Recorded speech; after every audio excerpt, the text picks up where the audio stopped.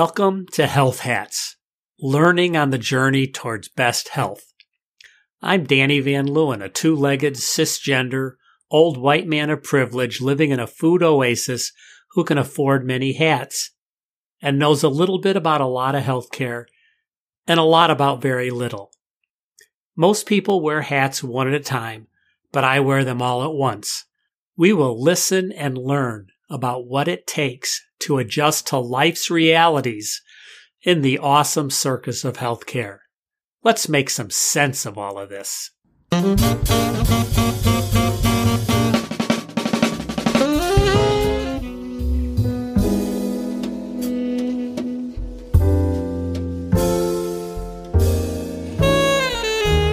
Research follows life. Life comes before research. My diagnosis of multiple sclerosis preceded my need for research. Let's talk about comparative effectiveness research, or CER. CER is simply research that tells us that treatment A is more likely to be helpful than treatment B for a particular group of people in a particular set of circumstances. Before researchers conduct clinical effectiveness research, people have had symptoms. They've tried to manage those symptoms independently. They got diagnosed, and then they tried different therapies prescribed by their doctor. Some doctors tried treatment A, some treatment B, and even some treatment C. Researchers, clinicians, or patients wanted to know if A was better than B and found funding to do comparative effectiveness research. Even if years of research occur and get published before I get diagnosed, my life happens before research becomes relevant. Relevant in the context of my life, my circumstances, my conditions, my genetics. This perspective is the cornerstone of my advocacy for person-centered research. I'm delighted to introduce my guest, Amy Price, a senior research scientist at Stanford University in California with the AIM Lab, Anesthesia, Informatics, and Media Lab. Amy is also research editor with the British Medical Journal, or the BMJ, in the UK. The BMJ is a patients-included medical journal. Everything Amy does involves putting lay people with researchers and finding out how end users, clinicians, researchers, and systems can work together and benefit each other. An everyone included model. I first heard Amy's name when the BMJ recruited me as a patient reviewer. I invited Amy as a guest because I knew that she was on the forward edge of including patients in research. She uses her positions and experience to advocate for patients and caregivers and mentor other researchers worldwide. Now, one of the challenges of including people with lived experience in research is that they come to that with all their emotions, grief, and life. Amy's husband died recently of COVID-19, acquired after admission to a hospital and then rehab facility with a severe break in his femur. I'm grateful that Amy feels comfortable sharing that tragedy with us in the context of patient-included research.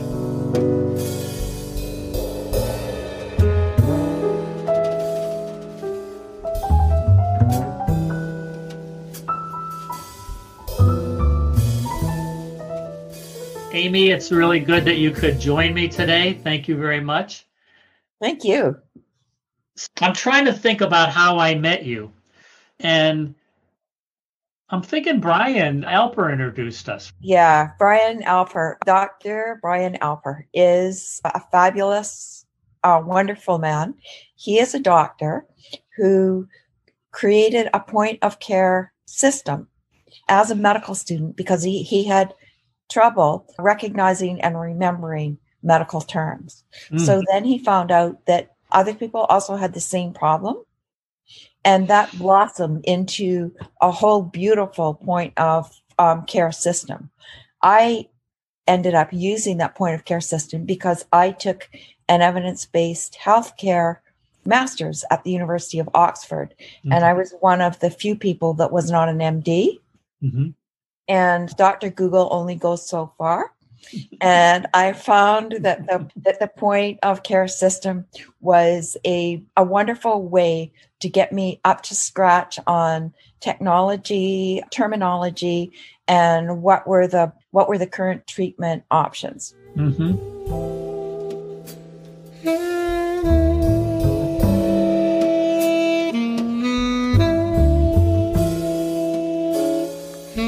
Amy referred to clinical point of care, or POC. That's when clinicians deliver healthcare products and services to patients at the time of care. The electronic medical record is a point of care system.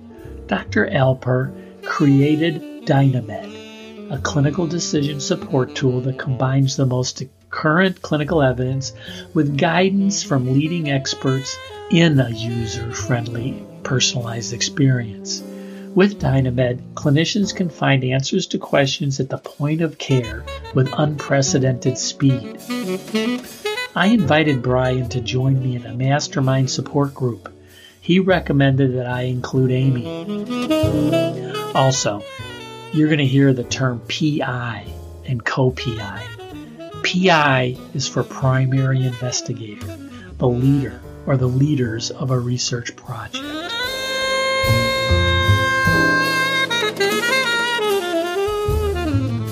So tell me about, what does that really mean, this patient-caregiver participation in research?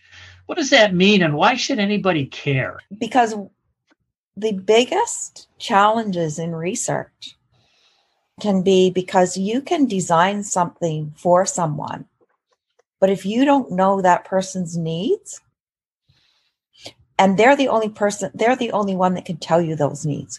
You can't just measure those needs objectively and think that you got it. So for example, I could measure you for a full set of clothes. Those clothes could fit you perfectly, but they might not be the clothes that you want to wear. Mm-hmm. The texture might not be what matches your skin. You mm-hmm. might not like the color. So then if there's things in those clothes, even though they fit perfectly from, let's say, a quantitative perspective of measuring, then you won't use them. So then, therefore, let's look at it. If that was a drug and you're supposed to take this drug intervention 3 times a day, and the first time you have some feelings about it, you have some side effects, and you think, let's just half the dosage. And pretty soon that drug that was supposed to remain in your bloodstream to make a difference can't make a difference anymore. Mm-hmm. And you can't tolerate the drug. And this actually happened with people in mental health. So the first mental health drugs, they did stop people from having hallucinations. And so like Thorazine and Mellaril and stuff like that? Yeah, especially the first generation drugs. So people thought they were a great success because it meant for the first time in history, they could reduce the amount of people that were institutionalized. Mm-hmm. But the people that were having those problems, that had mental illness, they felt that actually they had more freedom in the institution because those drugs caused them to slur their speech, gain massive amounts of weight, be unable to maintain an intimate relationship, have dry mouth and eyes. Mm-hmm. And they said, I'd rather be crazy because that didn't bother me. That bothered other people. Mm-hmm. And I don't want to hurt anyone. But at the same time, I can't live my whole life like this. Yeah. So then when that started to become more known, they could have studied that at the beginning. And they could have developed drugs that solved those problems, which now, for the most part, they have. But in those days, those drugs shortened the life of people by many years. And so that was a fail. We see many times where interventions and pharmaceutical drugs, medical devices, the problems are seen very early in people. But because the study has an agenda, the study goes on and those particular things aren't recorded. And so then you have, that's how we get more recalls. That's how we get challenges. And also there's implementation problems, because if the intervention doesn't match the person's lifestyle or what they feel comfortable using, then it will be cast aside. And so then it's the same as not using it at all. Okay, so that explains why people should care about it, but that affects them on the outcome end. But how about people becoming involved? So there's the challenge of recruiting participants, sometimes called subjects, is one thing. But then if you're talking about recruiting people to participate, to inform about life in general, and the fit, where the fit isn't necessarily the thing, but the color and the texture and all that. Who is it that gets involved in that kind of participation? In the studies that I do and that we see at the BMJ, for example, more and more, it's all kinds of people get involved for different reasons. So the thing is to provide opportunities where people want to get involved. So if I say to you, I have a job scrubbing toilets. It's a wonderful research position. Would you like that job? And you think, no, not today. Get me out of here. So it's up to me as a researcher to share tasks that you would find pleasing. So just as it is with any part of a business or family or life, you're building a useful relationship, and a relationship where there's a give and take between what you can do, what you can't do. So if I'm a patient and I'm helping with a research project, I may want to know something about statistics so that I can be more informed about the study, but I do not have to be the team statistician. And I think that we err on the fact that people either think that they're just there to share their experience, or they think that they're the sun, moon, and stars for the team, which really neither is true. So in a good team, every piece does its work. And the challenge is, if you look at a car, for instance, just a car has parts that do different things. So if I try to make my engine be a tire, that's not going to work. Like it's the wrong shape. And so we have to sort out, what shape do we take in our research studies, and what shape do we take when we involve people, both researchers and also lay researchers or patients. They're a part of the team and they're a part of that relationship. So they are actually going to, it's not one size fits all. You don't just pick up a patient and put them in research and say, I've got a patient, that's good enough. No, it's a specific patient that fits those research needs. And it could be, at one point, you might want someone that's very new in their experience, because that's what you need to answer your research question. And that's who you think could be more helpful. And then another time you may want people that are very experienced. And it's the same in any other kind of relationship. Yeah. You have that give and take back and forth. Is that helpful? Yes. And I like that, because I'm thinking about a conversation I had with somebody from the University of Michigan, their performance improvement department. And their philosophy was, anybody who wants to be involved, the answer is yes. And the challenge was developing these multi-tier systems where the bulk of people were sort of survey responders. We do a survey and they'd respond. But then there were people who were more testers, like trying out different solutions, different potential solutions. Then there were people who were really good at communicating and sharing stuff, like on social media. And then there were people who were really good leaders, and they could be a co-PI. I loved that they were going, how do we get to yes for everybody? And design it so that we have many different tiers. But the challenge was that was a challenging infrastructure to build and fund, because you don't just do that by waving your magic wand. It takes work, and it takes an intake system. It takes a support system. It takes a technology to do that assessment and offer those varying opportunities. Anyway, okay. That's true. Yeah. But consider this. You don't have to build all at once. Okay.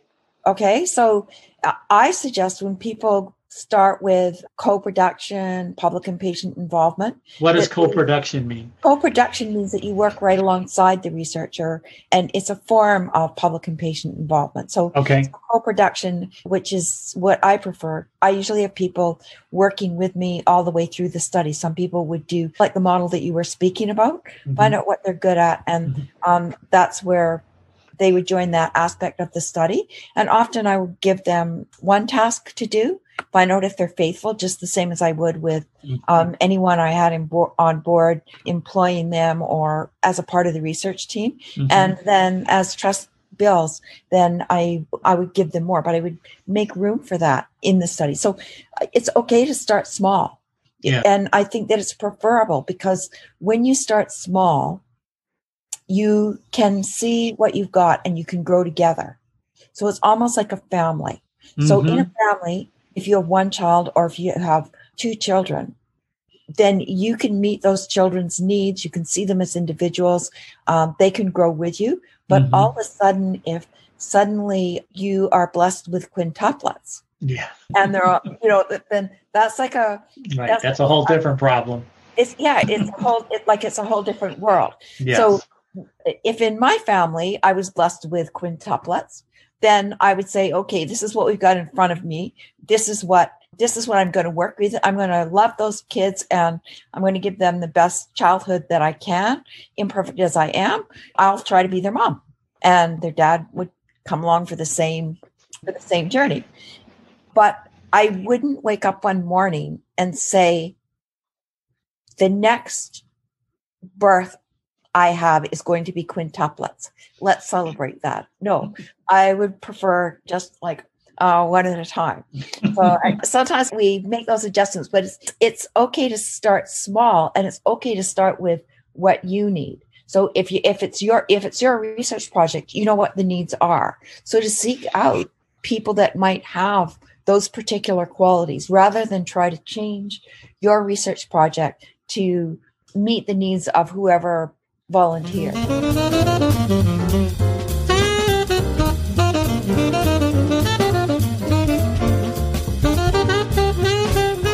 Now a word about our sponsor, Abridge.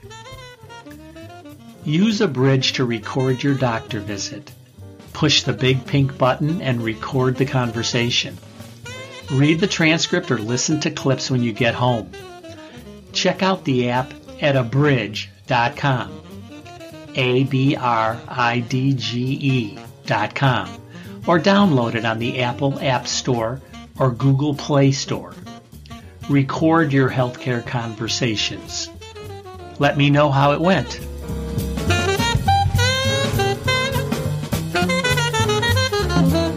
Is your research mostly clinical research, meaning either medical, hospital, medical, clinic, or is it also community-based research? That's a really great question. I do everything. Okay. I do everything, and I find that they work really well together, because one of the barriers to research is sometimes clinical and social care or communities don't talk. Yeah. And so that's a really great gap. You can always find, when you're moving through those areas, anytime that you can join them together, it's a plus for everyone. Yeah. Now in this pandemic, you can really see where that gap is biting us in the ass. Because when I look at a lot of these collaborations that are going in these fast track research projects, they're very heavy in the save the life arena, which it should be. On the other hand, where so much of managing this pandemic for lay people happens at home or in the community. And there's not that much happening there right now. And I think it's partially, I think it's because we're not good at it. It's not something that you can ramp up. You can ramp up stuff that's familiar, but it's hard to ramp up stuff that you're not familiar with. Yeah, I'd have to agree with that. And also with the pandemic, you have all the fear aspect, and people don't like to make new friends when they're fearful. Oh, yeah, that's for sure. My husband actually died of COVID. He was infected by a healthcare worker. Okay. And the most difficult thing was not seeing him. Yeah. So he went into the hospital with a broken femur. And we watched him die over FaceTime. And that was horrendous and unnecessary. There were many ways that it could have been arranged for visits to take place because we had to make end-of-life care choices on behalf of another person that you're seeing through a phone screen. It's an unbelievable experience. And I see that repeated all over the world. And yet, what I don't see is I don't see people getting together and say, how can we as patients, as clinicians, as systems do this better? Yeah. How can we make this work? Yeah. And everyone laying their cards on the table. We're the system. We're afraid that we'll get sued. It will cost us more money. The clinicians, if we increase risk and we don't have PPE and we don't have PPE. But in my case, the World Health Organization gave me the PPE. I had people to don and doff. I had the training. I had people interceding for me, but they would not let me in the hospital. I actually considered breaking in because it's my husband. It was my husband, right? But at that particular time, the ward was so closed that it was face recognition badges, and those were changed by the day. And then even sometimes the smaller things, like when you pick up someone's belongings, they had us wait. It happened twice because it was a rehab facility and then a hospital. Both times we had to wait 3.5 to 4 hours in the Florida sun for someone to give us the belongings. And we were isolated from other people who were also waiting for the same thing. The belongings are given to you as biological waste. Very last things that you have of your loved one are a garbage bag full of stuff. I think we can do better. I think it could be better packaged. I think people could have some maybe counseling before they go. There could be some mentorship, some making people welcome even at a distance. You could even have almost like mini ceremonies going on for people, and you could know it's going to take 4 hours to get this together. Thank you for checking in. If you check back, just like you do at Walgreens or Walmart to get a prescription, if you check back, we will be ready for you in 3.2 hours. Is there something else you can do for that time? Or even send them a letter ahead saying, this is a process. This is how long it will take.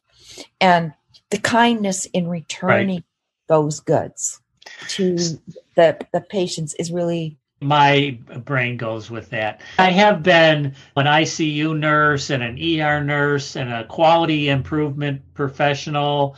But what goes through my mind is that the gap between what people need. So their loved one is going through this, and the gap between what people need or the questions they have and what we're working on, where our attention is, where the professional's attention is. There's such a gap.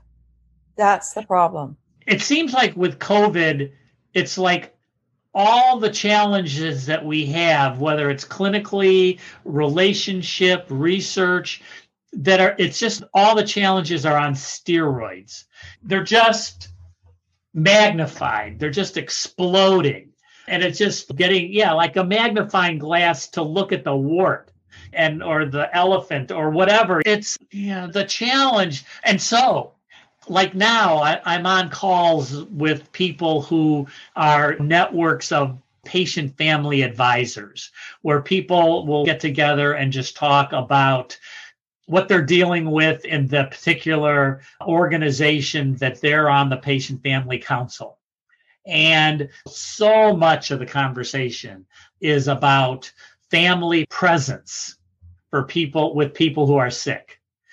And the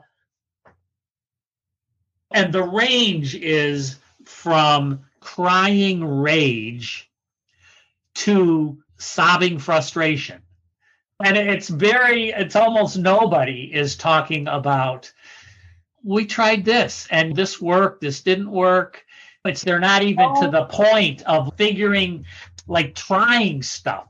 Yeah, exactly. And the thing is that when we try it, there's such an overwhelming sense of grief we don't share. So, for example, in this particular place where my husband passed, in that hospital, there was one iPad for the whole floor, for the whole ICU. Oh my God. One iPad.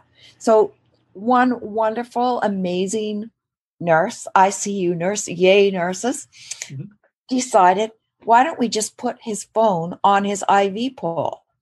Then all we have to do is turn it on. And they left it on the IV pole. So people would come in, we would call the desk and say, please just turn on the phone. And so then we had the opportunity to speak with my husband or sing to him or pray or read him something when he couldn't speak anymore, or just watch him, like just to be there, to be a human presence there, because we couldn't actually be there. And it was like more precious than anything. And then another time, they said because of different strokes that he might feel fearful, or he might not be able to recognize the people that are with him. So I asked, could they pretend they were me? Just touch him nicely. They were so kind, and they did that. And I remember one of the neurologists, and this is just such a contrast. So one of the neurologists, she shared with me how she hoped he could get well, what were the barriers in the way. And then she just cried. It was real. It was real. And I just instantly loved her. I instantly connected, because it was like, this is human. And that was in contrast to another provider that was selling hospice like it was a used car. And my feeling at the time was, my husband knows the people that are, even if he's not fully conscious, he knows the people that are touching him and that are caring for him. And he needs to be in an atmosphere where he feels familiar. But then, of course, the aspect is the ICU is quite full and we have to make room. And I, at that point, became very selfish. And I said, the only person I have to make room for and care for is my husband, that we've been together for 49 years. And that's where my focus is. He will not be moved. How do you think this experience that you've had with your husband and COVID, how do you think that's like, this is like really recent, right? Yeah, it's very recent. Okay. So how are you seeing it if you take 3 steps away from yourself and look and see how it's affected your work now as a researcher? Like, do you feel like your glasses are tinted different, or they're a different prescription? Like, how do you think are you already doing your work a little bit differently? You are already very patient caregiver focused in your work, but this can't be have not be affecting you like massively. So are you seeing that your approach is changing at all? Oh, that's a different question to answer. I think that grief has several stages that people go through.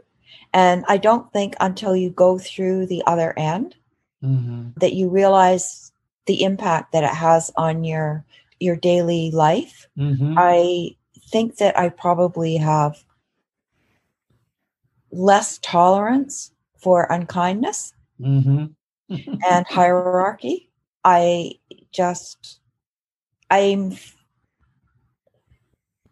think that the compassion for patients and people on the other end of treatment, and also for the clinicians that treat them, who are often horrendously overworked and underappreciated.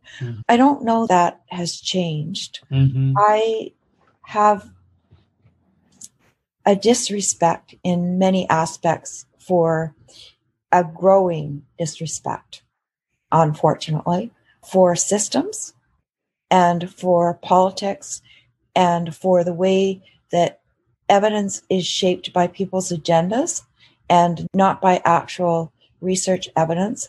And I think, a greater passion that we as human beings, no matter whether we're researchers, whether we're clinicians, whoever we are, if we have to make decisions on things, we have the right to have evidence knowledge available to us. And it really doesn't matter how people feel about explaining that to us.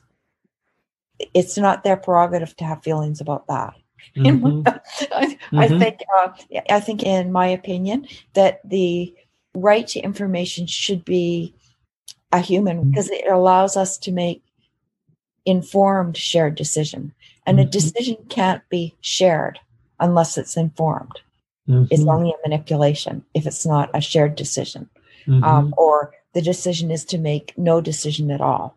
And I also think, in terms of decision making, that it's important to respect the individual as to how much of the decision do they feel comfortable in making, rather than have some preconceived idea of how much of a decision they should or shouldn't make, how much information do they want, and to do everything in our power to provide that. I have had, in the research aspect, I think that I've had some misgivings and not done well with them about working day and night and boundaries, which I'm really not that good at, but I have to get better. And those are the major changes that I can see right now. But I think it can also be like a growing child.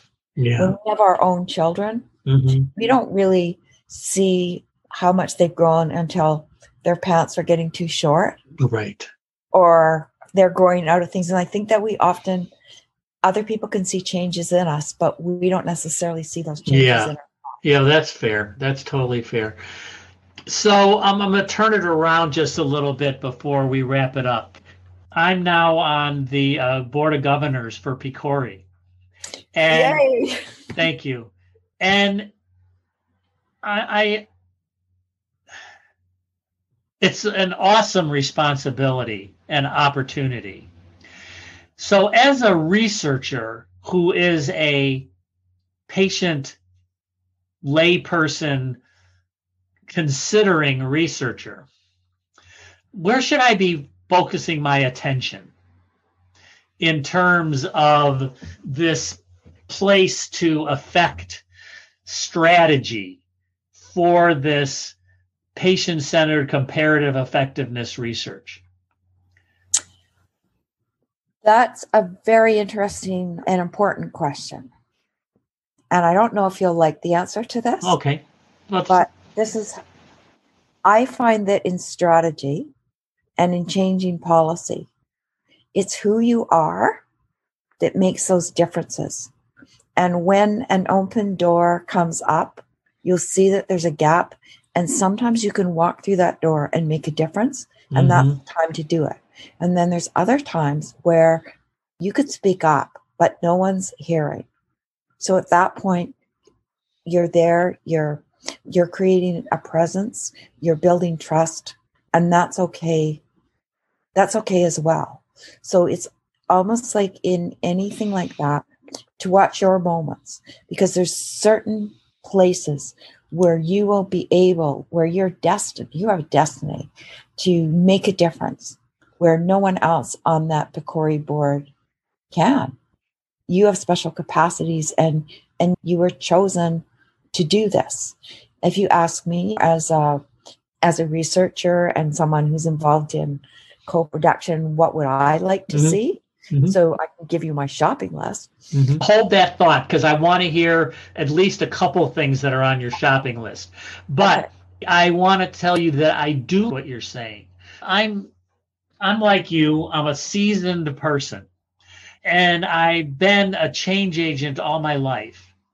And I think what you're saying about trust and opportunity and stepping through the door when there's a crack to step through, rather than trying to identify, this is what I need to accomplish, blaze forward with that. So yeah, I think that's very smart. Okay, give me 2 or 3 things that are on your shopping list. On my shopping list? Yeah, on your shopping list. All right, on my shopping list, co-production and patient involvement, fund it. Okay. Fund it with enough money to make a difference. Fund it with enough money to train researchers and to train clinicians together on the project that they're working on. Fund it so that there's a future for lay researchers on that project to move forward into another project, maybe with the same team. And think that instead of just a research project, you're building lives, you're building a future, and you're building a system. And widen the scope. There's very little in PCORI that is actually user generated in terms of the original ideas. So in the original ideas, why couldn't, just as a test, some of those ideas, the big ideas, the ones that are going to be funded big, because you can apply for a $10,000 seed grant, and it's wonderful. And it's wonderful that they're available. It's wonderful that PCORI does things like that, because it does give people a start. So I'm not making that small in any way. I'm like, congratulations, let's do more of that. But then why not take a big chance on a big grant where a difference could be made, and make that completely something that was comparative effectiveness that a group of end users decided, and then maybe they brought in the researcher, and the researcher is the consultant, and the clinicians are the consultant. I think it would be amazing to see something like that. I don't know if PCORI is ready for that. But I think that one day they will be, because there's good people like you also now. There's good people at PCORI. And the one thing that people fail to see is they compare it with other systems, like, for instance, the NIHR and the Australian systems that have been in place for so many years with some kind of level of public and patient involvement. In the US, we really had nothing. PCORI came, and they have done landmark things, and they have outdistanced, with less money, many of those other kind of seasoned organizations. So I really respect and admire the work of PCORI.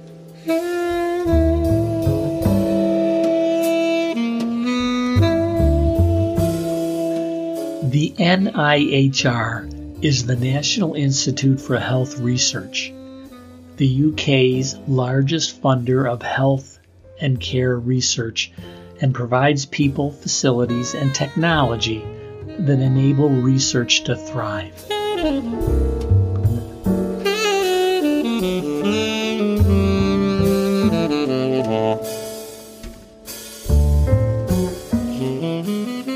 Those are good ones.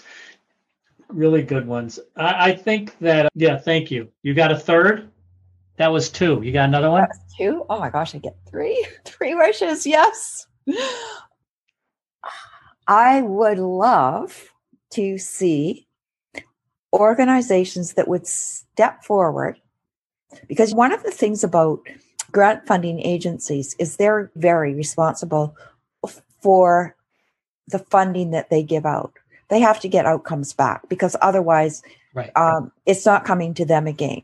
So they can't just say, here, patients, on people who have no experience and don't know what a statistician is. Here, just take this huge project and run with it, right? Because they're responsible. The funding agency is responsible to the taxpayers and to other funders. They're responsible for the outcomes. So they have to have outcomes. So let's not forget that. Mm-hmm. But what if certain organizations stepped up and said, like I know for sure that at the AIM Lab at Stanford, we would do this, where you would step up and you would say, I will take a major project. I will be a mentor for a co-investigator as a patient on the major projects, and we will be with them all the way. We will work together. So that would be my that would be my third wish. I would love to see that happen. When I thought about this, going for trying to do this and was accepted, it was like, okay, so what is it that I'm here to accomplish? And I think if I had to say one thing, it's about health equity. And I think the things that you've talked about are key to that, key to that happening. So I appreciate this. I hear so much conversation, for example, with buzzwords.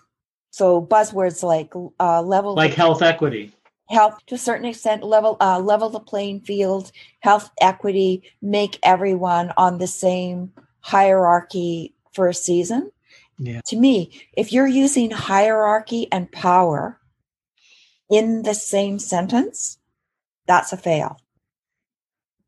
It's more like a relationship, like with when I look back to my long marriage, the success of that relationship wasn't that we strove to make each other equal. The success of that relationship was the relationship, that we built the relationship, and the relationship itself created the respect and the equality and the partnership and the trust. And all those things are the things that are necessary for people to work outside of hierarchy, because then the rules, so to speak, aren't broken because they're inborn, and you would not break those rules because you don't want to hurt the relationship. But if they're hierarchy driven, that's a rule. Mm-hmm. How solid is that rule? How far can I push against that rule? Mm-hmm.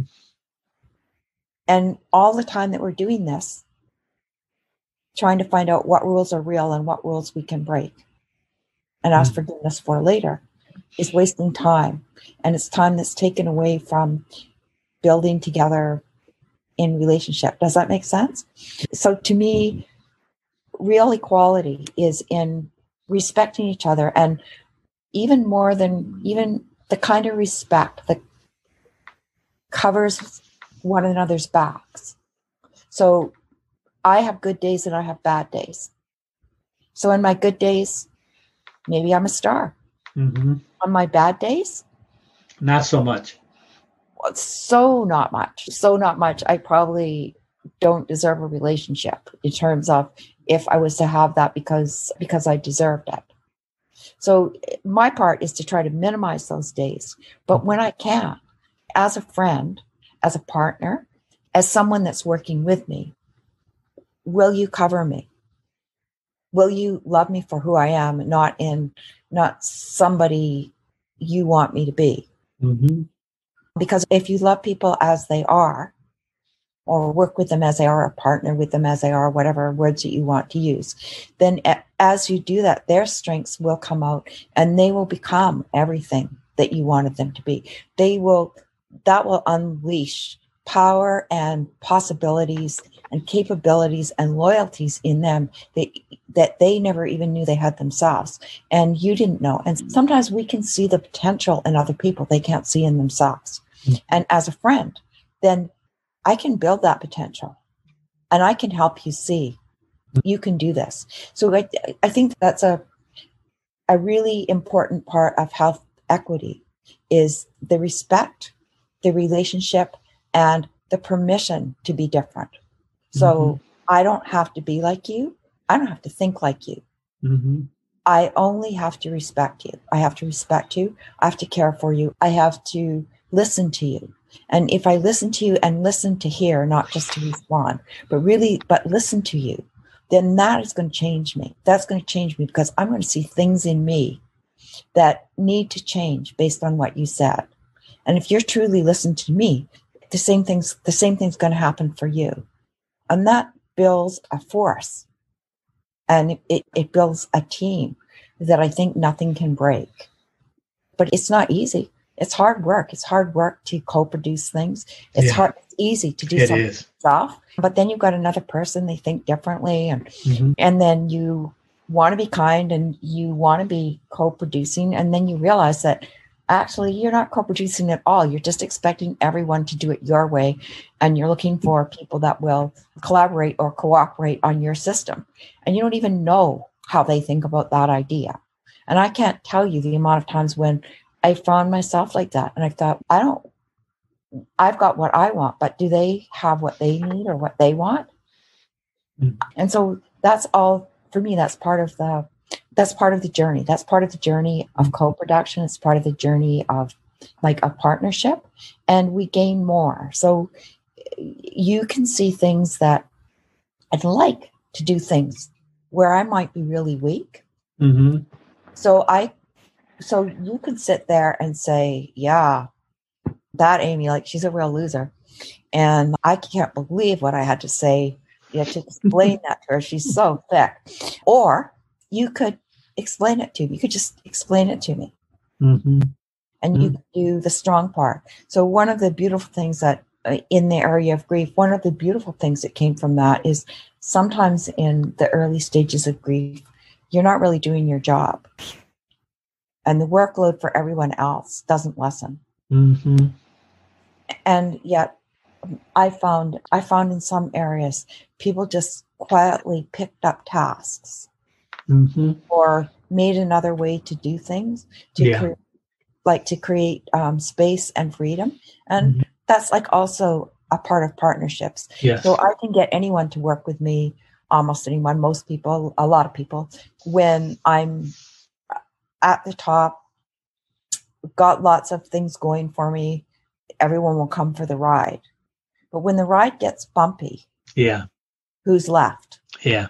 And the people that I want to work with, the people that I want to partner with for a lifetime are the people that will stay the ride, whether it's bumpy or smooth. Mm-hmm. And I'm also fully prepared to stay for the ride with them.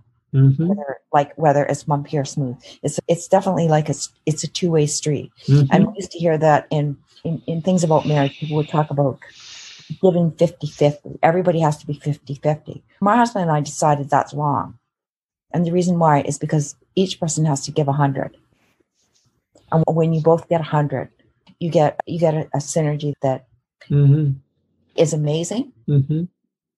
But as soon as you start measuring how much I've given enough now, that's you've defeated the purpose. You've fallen down into the hierarchy pit.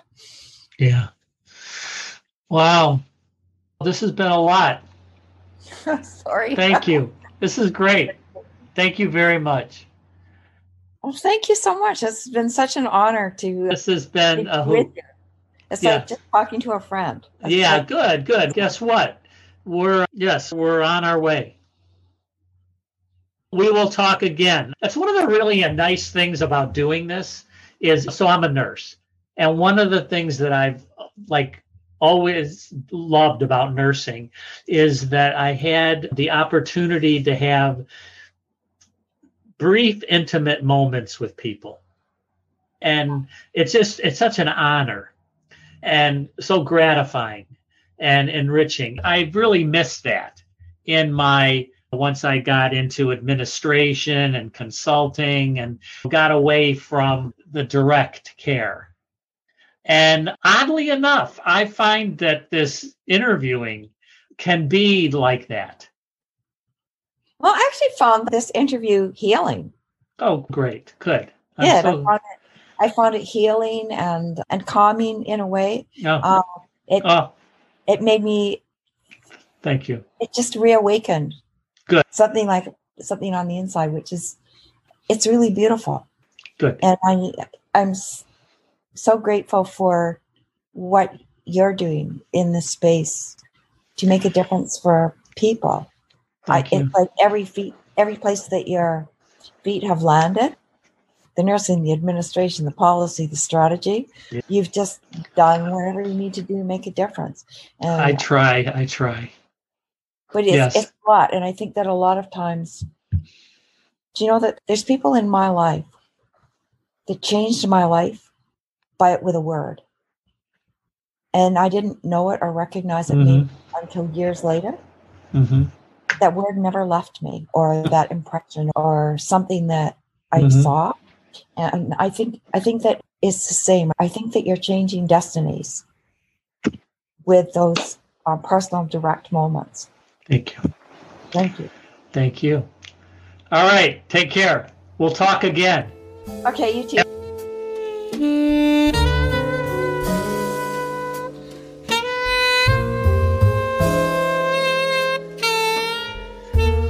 Wow. That was a rich and enervating conversation. Person-included research, co-production, tragedy, grief, health equity, relationships in life, and research. After I completed this interview, I thought, research and tragedy, what's the through line? What's the story here? For me, like Amy, I have a 45-year marriage that's the epitome, the model for co-production with respect, partnership, growth, and wonder. It's a high bar for everyone included research. I also think that passion, enthusiasm, and activism in relationships, research, and advocacy have the inevitable consequence of disappointment, grief, and exhaustion. One doesn't come without the other. Mutual respect and support go a long way to keep the fires burning. Thanks for this chat, Amy, and thanks to all of you pushing and pulling for everyone included research. We have so much work to do. Onward.